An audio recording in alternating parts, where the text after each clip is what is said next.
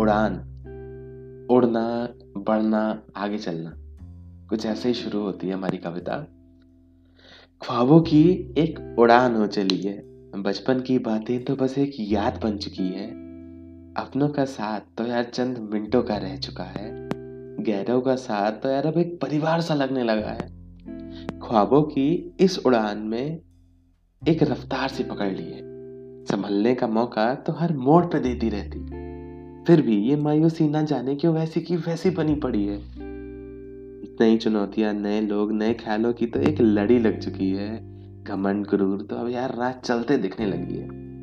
वो एक भरोसेमंद इंसान की खोज आज भी वैसी की वैसी बनी पड़ी है। फिर भी इस परिंदे को इन ख्वाबों की आड़ में शायद पंख लग चुके हैं, शायद ऊपर वालों ने इसे भी कुछ हवा दे दी है। कुछ करना इस तमन्ना में एक आग सी जलने लगी है।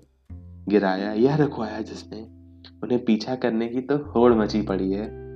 ये ख्वाबों की उड़ान शायद अपनी सही दिशा में बढ़ चुकी है। ये ख्वाबों की उड़ान शायद सही दिशा में चल पड़ी है।